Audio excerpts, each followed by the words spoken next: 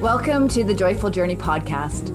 If you're uncertain about what you really want or unsure how to be a force for good you know this world craves, then this is the show for you.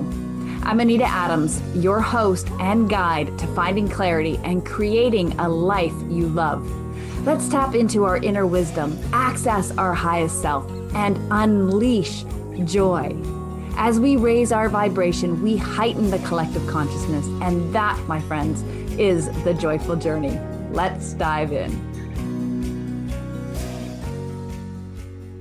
Hey, Joyful Journeyers, Anita Adams here, your host of the Joyful Journey podcast. And today I want to talk about worthiness and how to amp up your self-love and sense of self-worth so you can create a life you absolutely love. I decided this would be a great topic for the show after binging on the popular TV series Ted Lasso. Are you familiar with this TV show? It's about an American coach who goes to London to manage a British soccer team. What he lacks in knowledge, he makes up for in optimism, determination, and biscuits. It's an absolutely delightful show, full of beautiful life lessons. And it's a breath of fresh air from all the crime dramas and violence that seem to dominate the airways. There is one character, however, whose behavior in season 2 I find disturbing. The character I'm referring to is Coach Nate. Without giving anything away for those who haven't watched the show yet, in season 2, we see that Coach Nate's sense of self-worth borders on self-loathing. Coach Nate is consumed by his need for recognition and constantly scrolls social media to read what people are saying about him. He is easily elated when he receives praise and quickly turns to self-loathing when he reads anything less kind. In one scene, after scrolling through a series of tweets that praise his work, one unknown tweeter calls him a loser. Nate tosses his mobile and spits at his reflection in the mirror.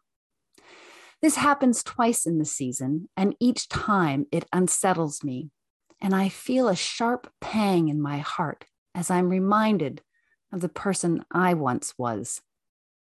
Other people's opinions mattered way more than they should have, and most of my decisions were based on what I thought I should do to get the approval or recognition I so desperately wanted. I'd revel in the praise and crumble at anything less kind.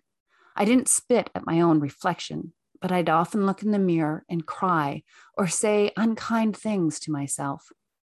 I didn't love the woman looking back at me and had a very low sense of my own worthiness.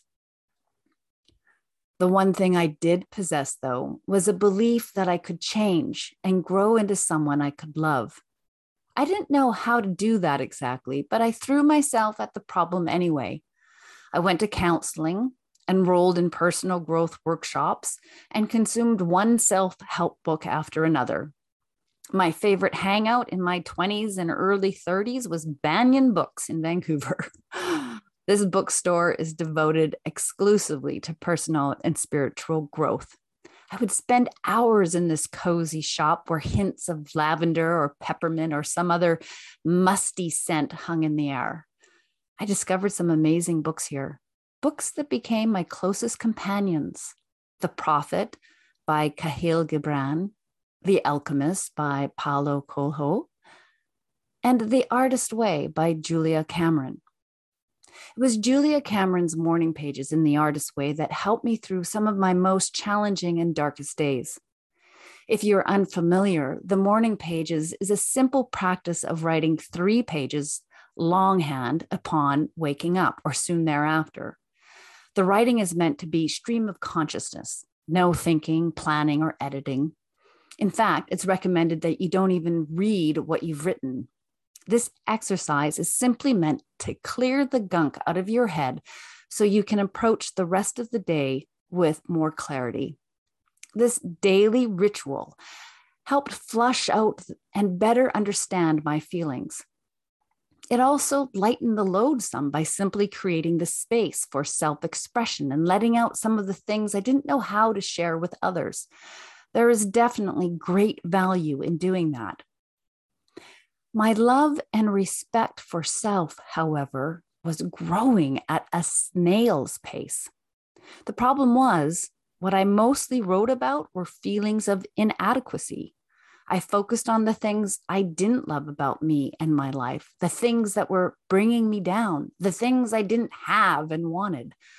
I suspect in some ways I was reinforcing my not enoughness by constantly writing about it.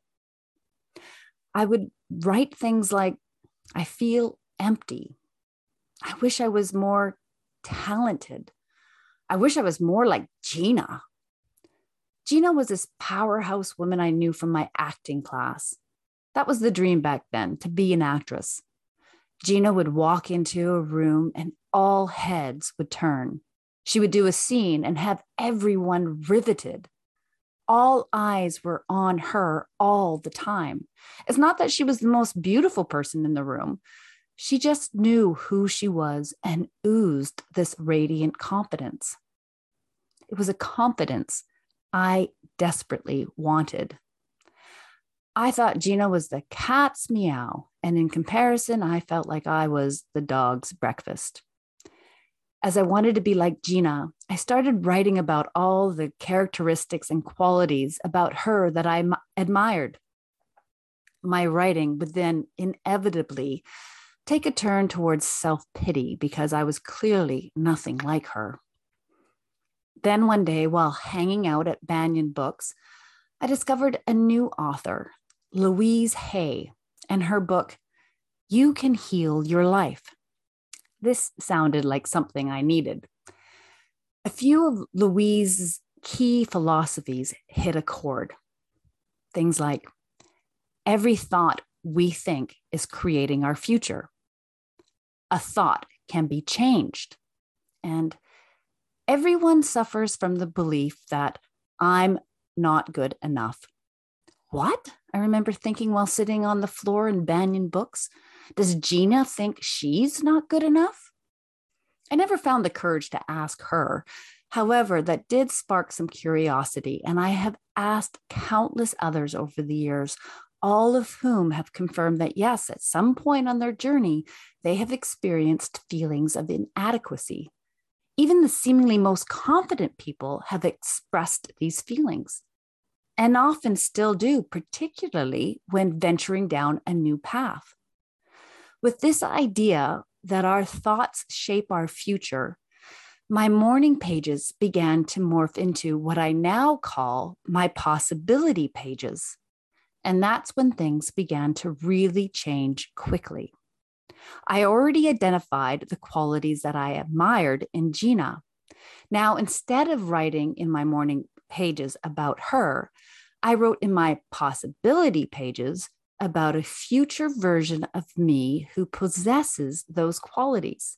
And I wrote in the present tense using I am statements. I took it one step further and started describing my future life, again in the present tense, as if I was already living that life. And something pretty miraculous began to happen. My confidence grew, my sense of self-worth expanded, and opportunities began to show up where I could step into being the person I wrote about. This new practice 10x'd my personal growth. Similar to the morning pages, the possibility pages is a daily writing stream of consciousness exercise. However, this flowing river of consciousness is gently guided by asking yourself two key questions. Who do I want to be? And what life do I want to live? Then allow the pen to flow. And I do recommend doing this longhand and write about that future version of you in the present tense using I am statements as if you were already that person living that life.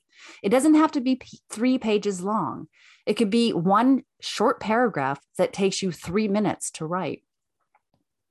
Identify the character traits and qualities you want to possess and describe how you look and feel, the things you do, and the people you are with.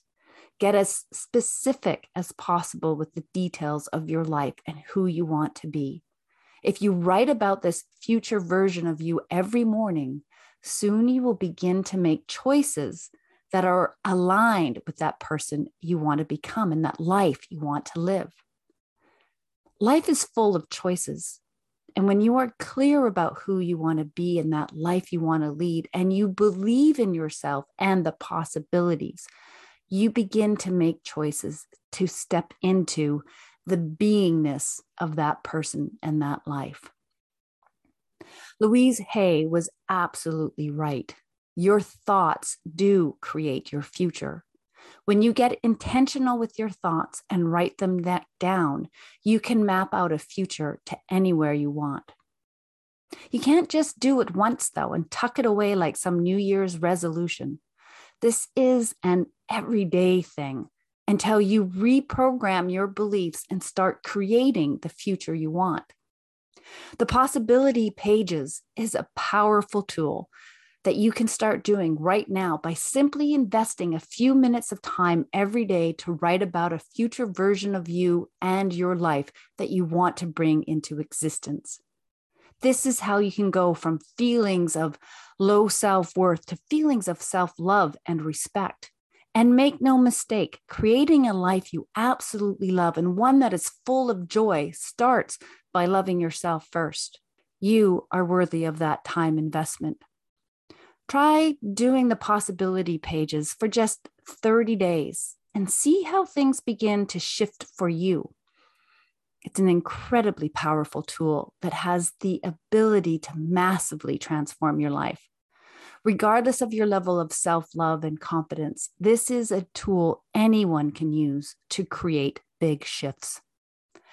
I'd love to hear your thoughts about this practice. You can connect with me and other like-minded souls in a private Facebook group that I've called The Joyful Journeyer, or feel free to email me privately. My details are in the show notes. Thanks for tuning in, Joyful Journeyer, and we'll catch you next time. Thank you for joining us today on the Joyful Journey podcast. If anything resonated with you, please visit our website at joyfulinspiredliving.com. Sign up to receive a free download of our 3 guiding principles to inner wisdom and become a member of the Joyful Inspired Living community. For a deeper spiritual dive, check out our retreats. We offer both in-person retreats on beautiful Bowen Island in British Columbia, as well as online retreats that you can do from the comfort of your own home. And finally, if you liked our show, please leave a review so more people can find it and learn how to access their highest self. And together, we'll raise the collective consciousness.